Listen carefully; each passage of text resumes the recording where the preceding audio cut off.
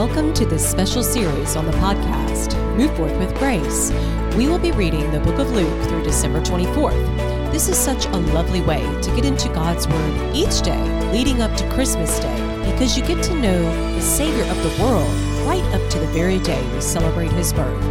I am your host, Angela, and want to first of all say that I am not an expert in theology or church history or a minister, and I never will claim to be.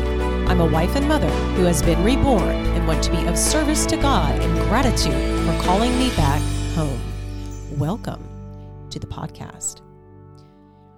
The Bible that I will be reading from is the Founders Bible. It is a New American Standard Bible, and it does include historical documents from the Founders era. Really is an amazing Bible for you and your family, and you can find one at www.foundersbible.com. This episode is also brought to you by the Move Forth brand. It encompasses freedom, health, and God's grace. We are created in God's image perfectly and fearfully and wonderfully. There is nothing that we need to do to earn His grace. He simply gives it to us. I have tips, resources, products that I love and use, and merchandise available on my website, and that is www.move-forth.com. One of my favorite products that I use each day and that are featured on my website are stem cell activation patches. Stem cell therapy can be very costly and can produce results that are short-lived, which is why these patches are so brilliant, and they are not considered to be stem cell therapy.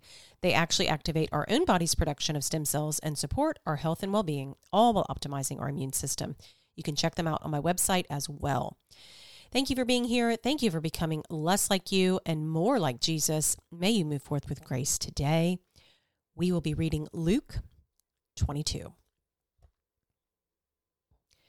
Preparing the Passover. Now the feast of unleavened bread, which is called the Passover, was approaching. The chief priests and the scribes were seeking how they might put him to death, for they were afraid of the people.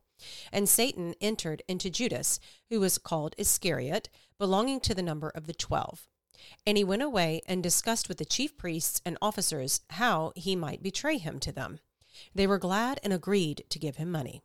So he consented and began seeking a good opportunity to betray him to them apart from the crowd. Then came the first day of unleavened bread, on which the Passover lamb had to be sacrificed. And Jesus sent Peter and John, saying, "Go and prepare the Passover for us, so that we may eat it." They said to him, "Where do you want us to prepare it?" And he said to them, "When you have entered the city, a man will meet you, carrying a pitcher of water. Follow him into the house that he enters. And you shall say to the owner of the house, 'The teacher says to you, where is the guest room in which I may eat the Passover with my disciples?' And he will show you a large furnished upper room. Prepare it there." And they left and found everything just as he had told them, and they prepared the Passover. The Lord's Supper. When the hour had come, he reclined at the table and the apostles with him. And he said to them, "I have earnestly desired to eat this Passover with you before I suffer. For I say to you, I shall never again eat it until it is fulfilled in the kingdom of God." And when he had taken a cup and given thanks, he said, "Take this and share it among yourselves. For I say to you, I will not drink of the fruit of the vine from now on until the kingdom of God comes." And when he had taken some bread and given thanks, he broke it and gave it to them, saying, "This is my body, which is given for you. Do this in remembrance of me."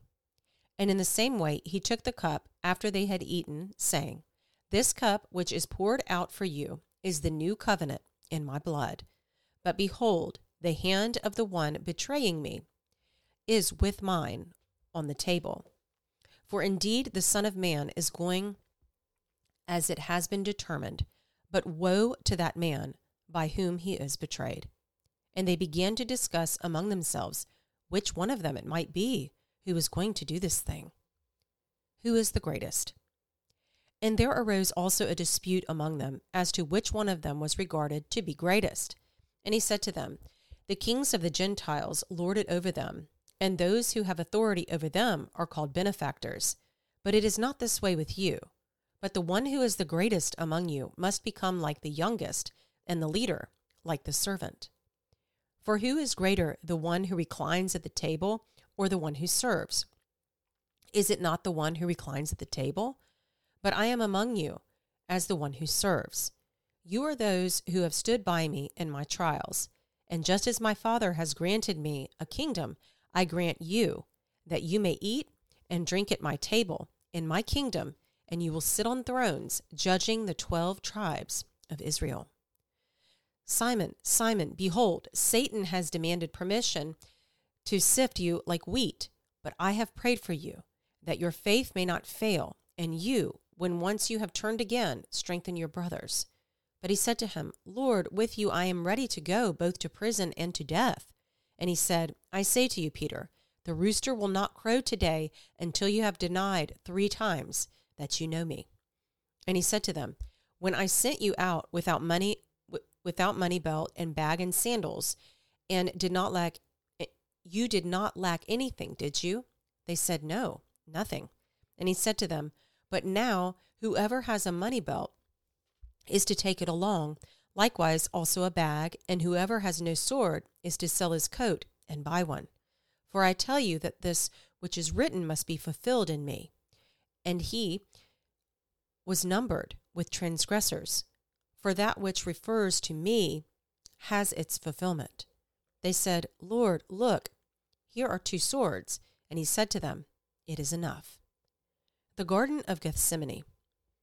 And he came out and proceeded, as was his custom, to the Mount of Olives, and the disciples also followed him. When he arrived at the place, he said to them, pray that you may not enter into temptation.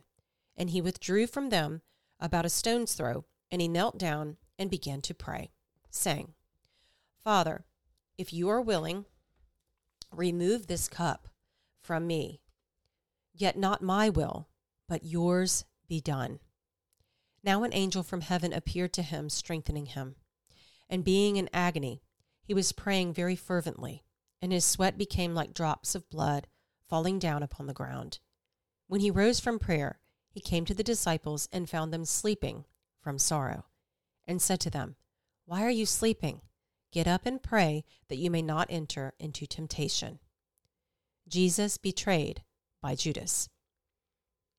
While he was still speaking, behold, a crowd came, and the one called Judas, one of the 12, was preceding them, and he approached Jesus to kiss him. But Jesus said to him, Judas, are you betraying the Son of Man with a kiss? When those who were around him saw what was going to happen, they said, Lord, shall we strike with the sword? And one of them struck the slave of the high priest and cut off his right ear. But Jesus answered and said, stop, no more of this. And he touched his ear and healed him.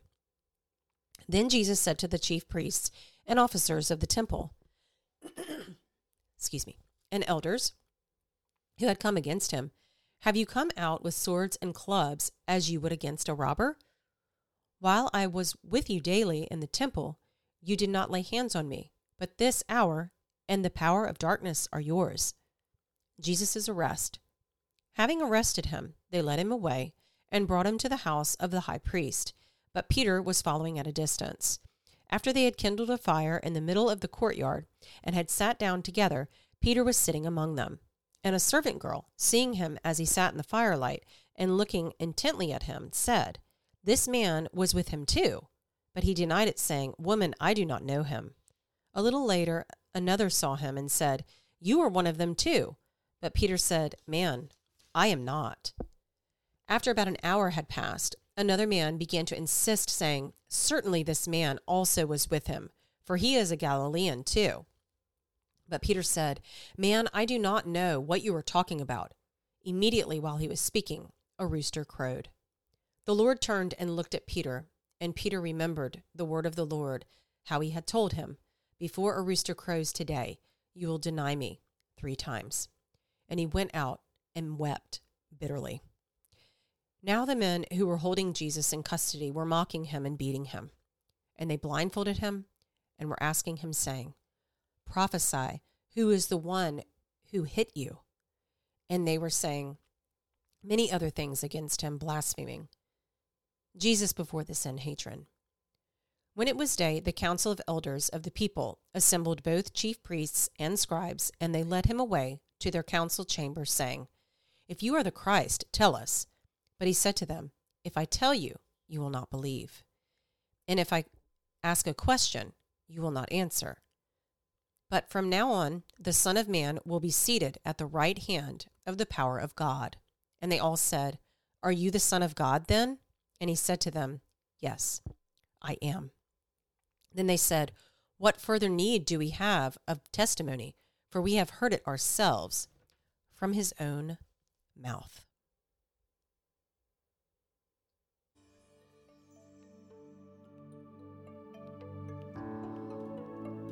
Well, that concludes our episode for today.